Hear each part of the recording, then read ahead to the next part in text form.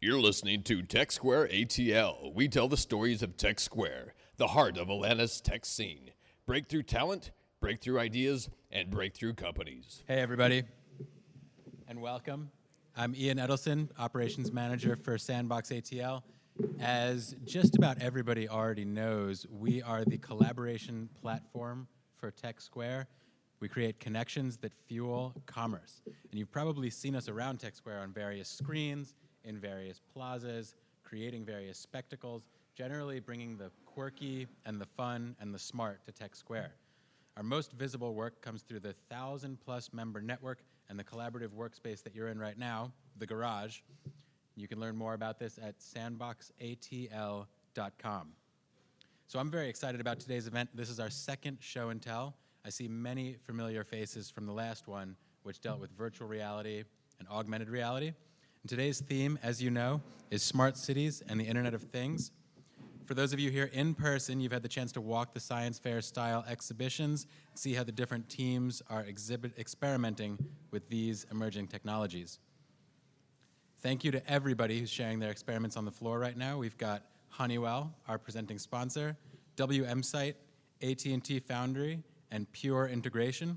Let's also give a lot of love to our friends at the Good Food Truck, who have brought some locally sourced goodness for us to enjoy. You can't have a smart city without smart food in your belly.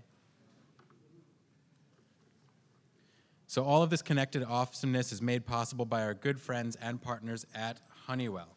Once again, thank you for your leadership as the presenting sponsor of this event and of the strategic partnership with Sandbox ATL. So with that, the moment you've all been waiting for, our Fast Forward Talks. We've been building up the anticipation, and I can't wait any longer for this moment. I know you can't either. This is where our three experts each step forwards by themselves onto the stage to boldly predict how these technologies will shape our lives in the next 5 years. First, we've got Vincent Haynes. He's an engineer from Honeywell's Software Center here in Midtown Atlanta. Vincent combines his software engineer skills with a degree in economics and years of marketing experience, including time working with the Boy Scouts of America. I was in the Boy Scouts also, because the ladies love a man in uniform. He's now ready to share his fast-forward talk to boldly predict the future, so let's welcome him to the stage now. Hello, everyone. Is this picking up? All right. My name is Vincent Haynes, and I'm just going to start with kind of a background of a city. And just start with today, cities make up 54% of the world population. More people live in cities than don't.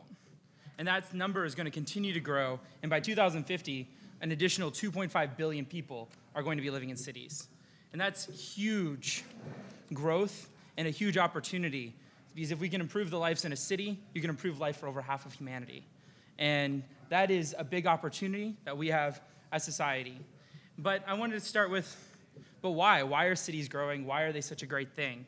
And we'll start with, cities are good for the environment. Right? When you have people living closer together, you have less usage of fuel, carbon emissions, and also smaller living areas, which lead to better utilization of energy. You have their economic engines that have led to all sorts of growth. The Federal Reserve estimates that 50% increase in density of population leads to a 2 to 4% growth in GDP for that city. And the last part is they're better for you. Cities have, by being so tightly together, promote people to walk and engage in physical activity. There's a study by Georgia Tech, actually, that indicates every 30 minutes per day spent in a car increases the likelihood of obesity by 3%. And these are all really great things that cities do. But as economics teaches us, there are diminishing returns. And once you have cities get to a certain point, they're going to get too big, and it becomes really hard for them to sustain these benefits. And that is the shining opportunity of a smart city. We can take and push off those diminishing returns and allow us to leverage more of this great power that we get from cities and allow them to be bigger and more productive. Today, there's a lot of initiatives about these different projects, but they're all disjointed. They're all independent For example, in Boston, they have something called the Shot Spotter, and it's an initiative to use audio devices to identify where a gunshot is, so they can have respondents go out and look at it. And this is a really cool piece of technology, but it's independent from any other smart initiative in the city, like the cameras that they have in the metro, or the analytics that's used to identify greenhouse gases emission in the city of Boston. And that is where I think there's a lot of room for improvement inside of smart cities. Working and using what cities have thrived on, which is enabling collaboration and communication. And I think smart cities need to step back and, as a city, build and try to promote a platform and build from the bottom up the ability for these different disjointed objects to work together and really collaborate to make what we consider a smart city, instead of each independent piece being built separately to solve one problem. If we're able to get everything to work together, then we can really have this collaboration that leads to this really big, lofty goal of having an interconnected large system. If we look at just on the home level, it's already hard to deal with different businesses making different pieces and having them talk together. And it only becomes exponentially harder when you have the myriad of devices of a city. So my big thing is, I think we need to step back and come up with a way to make these devices talk together so we can leverage all of that data together to make for a better society. And some things that we've kind of been happening towards this goal are enabling the community to help and trying to make it an open project. Chattanooga has made their internet into a utility, and I think that is a strong push into making the foundation that's required to have all of these devices work together. You have New York City opening all of their public data to the community to use that to leverage to try to make new tools. You have Atlanta having hackathons that it's trying to use to build better tools to make the city smarter and working off of the talent that's located here. And I'll end with the power of cities that communicate will change the way the world and cities in the way that paving dirt roads so cars could drive on them once did. It will be a shift in the very fabric of how we perceive a city, and we are currently helping shape that future. So keep typing, keep dreaming, and of a better world.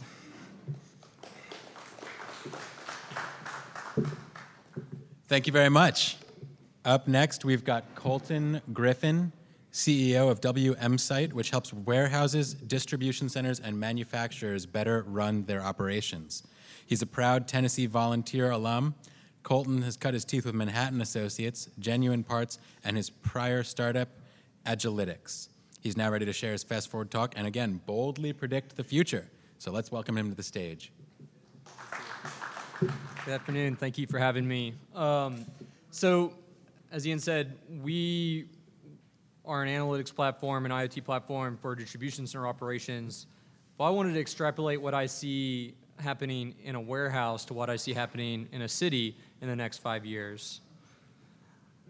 Businesses are always facing pressure to compete, reducing costs, improving service levels, handle growth, be it labor, inventory, and purchasing, order fulfillment, on-time deliveries, figuring out how to fit everything inside your warehouse.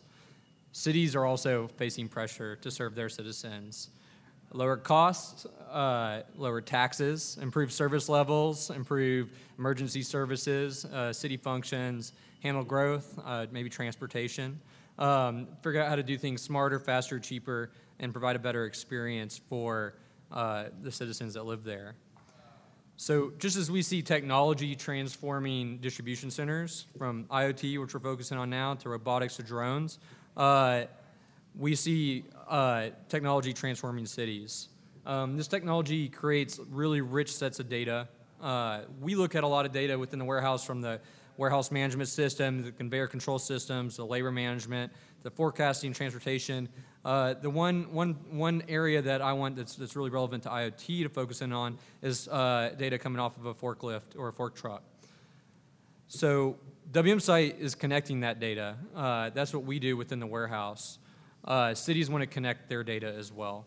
And when we look at what a smart city is, it's a city that's connected to the different systems that empower that city to serve their citizens.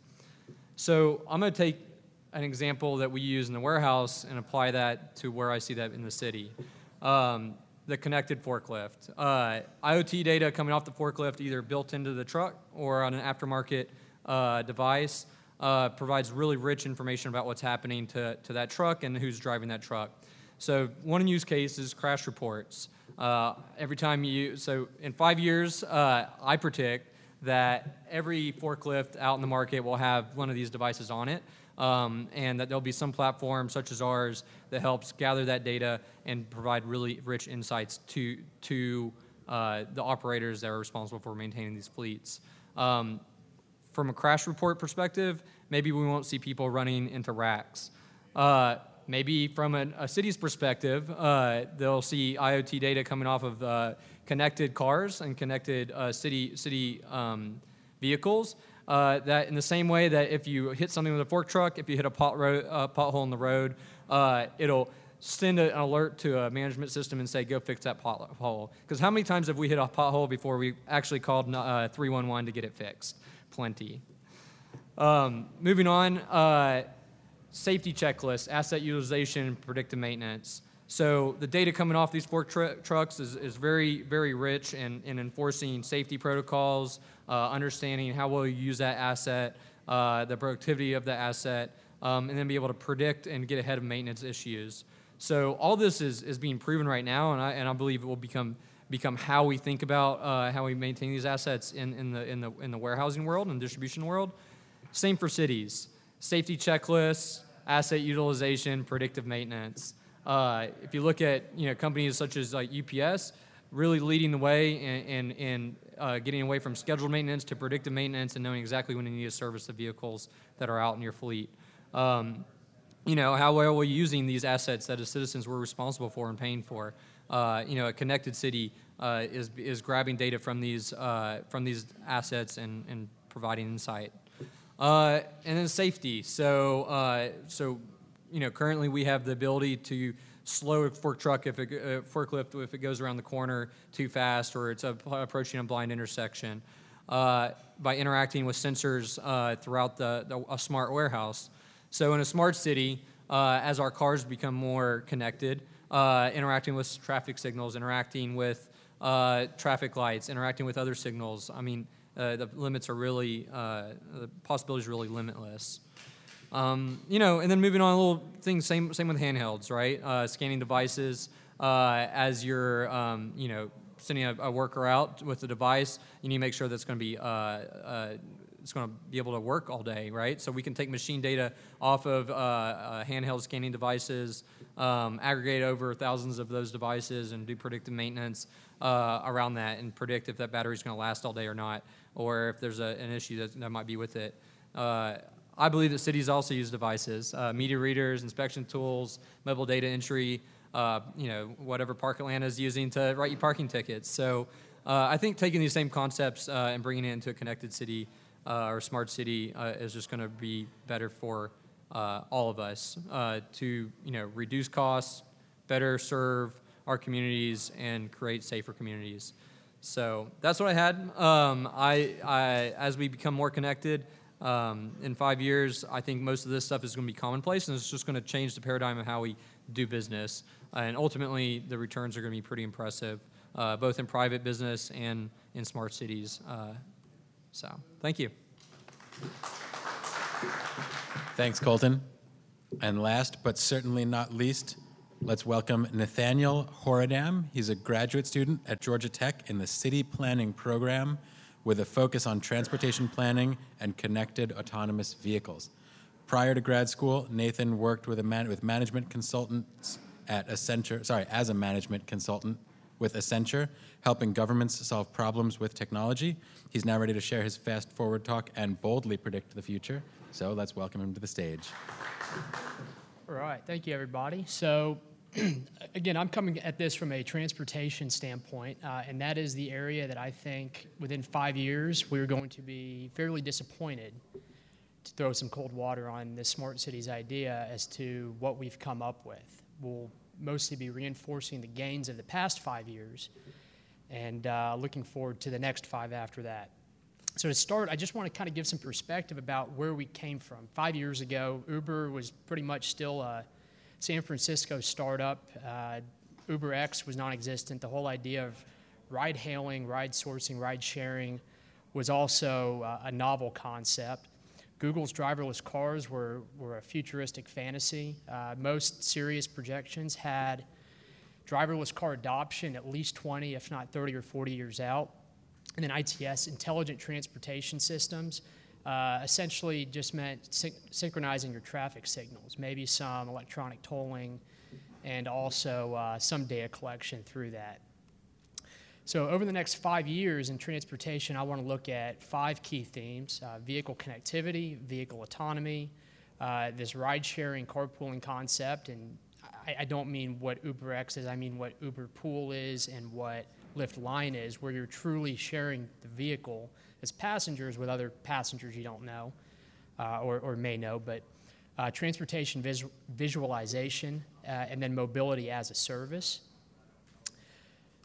So 2022, the Connected Autonomous Vehicle, the NHTSA, the National Highway Traffic Safety Administration, will be mandating by 2020 or 2021 that all new light vehicles have DSRC, dedicated short-range communications, installed in every vehicle, every new light vehicle. And that's going to facilitate your vehicle-to-vehicle communications and also subsequently your vehicle-to-infrastructure communications as we start to put sensors out to collect data and then possibly even perform basic traffic management functions. You're going to see level 1 autonomy in most new models, all but the lowest end, and that's going to be your maybe lane assist, although some people don't particularly like that. Your automatic braking on highways, and basically going to eliminate fender benders, and then also possibly some adaptive cruise control. I think you'll see transit, MARTA. I've got my eyes on MARTA, possibly experimenting with autonomous technologies, looking at entirely new models for offering service to Metro Atlanta residents. And then another key point that gets kind of often overlooked is we don't have our cities mapped in 3D yet. And some Google and Uber have been doing that to a great extent, but cities haven't really done that yet. And that's a big prerequisite for rolling out autonomous vehicles. And I will say for level 5 autonomy, I think every major developer is going to be able to put one on the road, and almost none of them will exist on U.S. public roads. The first mayor that tries it, maybe from a Midwest post-industrial decline city, may try it, and it will be the worst decision they ever made because they will not understand the implications of putting an entire fleet out there that creates all sorts of new traffic problems, jurisdictional issues, et cetera, et cetera.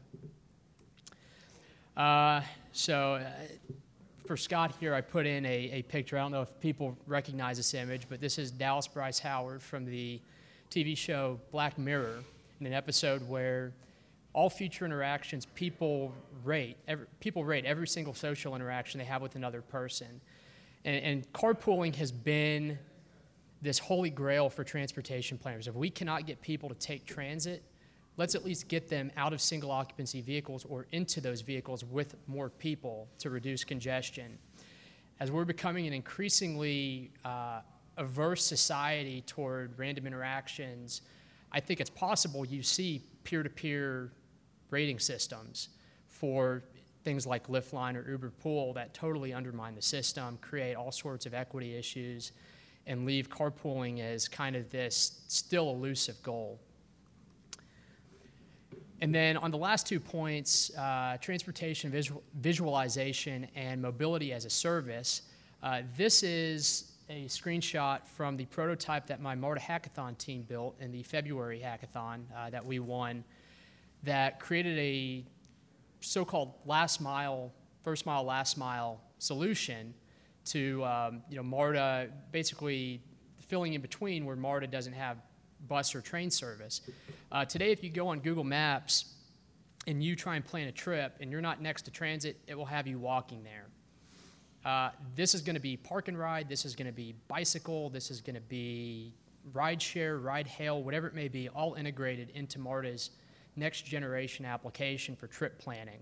It's going to make a better user experience, And planners are finally going to get to see complete end-to-end data that in the past they had to use surveys. They'd interview people to get this data in the past. Now they're going to see where you and I go from start to finish after our train or our bus ride is over. And this is going to enable also this kind of application, which, again, this is just 1.0. 2.0, 3.0 are going to integrate more and more APIs that truly bring us this concept of mobility as a service. Bike share, Maven, Zipcar, all sorts of new possibilities that you can start to even experiment with subscription services to a comprehensive transportation, multimodal transportation solution. And this will also bring in putting more people through MARTA's app, or as transit agencies around the country begin to implement solutions like this, they'll be able to get new advertising revenue through it, which will help them expand their networks and provide better services to customers. So are we there yet? I'm pessimistic because the U.S. has a big problem with decentralization and making transportation decisions. The Atlanta region is 10 counties to 18 to 20 counties, depending on which metric you're using. But that is a lot of counties, a lot of cities. Roads are owned by different authorities, and it's going to be very difficult to deploy technology across, because UPS can go out there and instrument all of its vehicles and manage its entire fleet like this.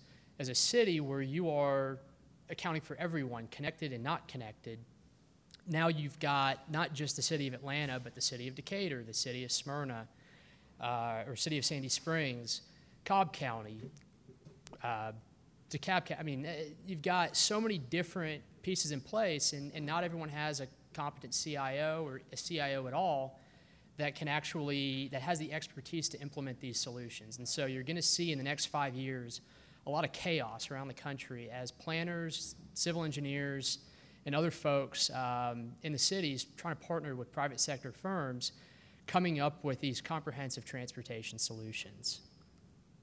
And that's it. That brings our fast forwards to a close. Once again, a huge thank you to Honeywell, our 3 fast forward presenters, every exhibitor, and you, our audience. So for those of us joining online, thank you for checking out this show and tell. Be sure to subscribe to the Tech Square ATL podcast on iTunes or SoundCloud. If you're in town, check out sandboxatl.com/calendar to find an opportunity to join us in person for the next show and tell or another sampling of the connected awesomeness that we're serving up here at Sandbox ATL.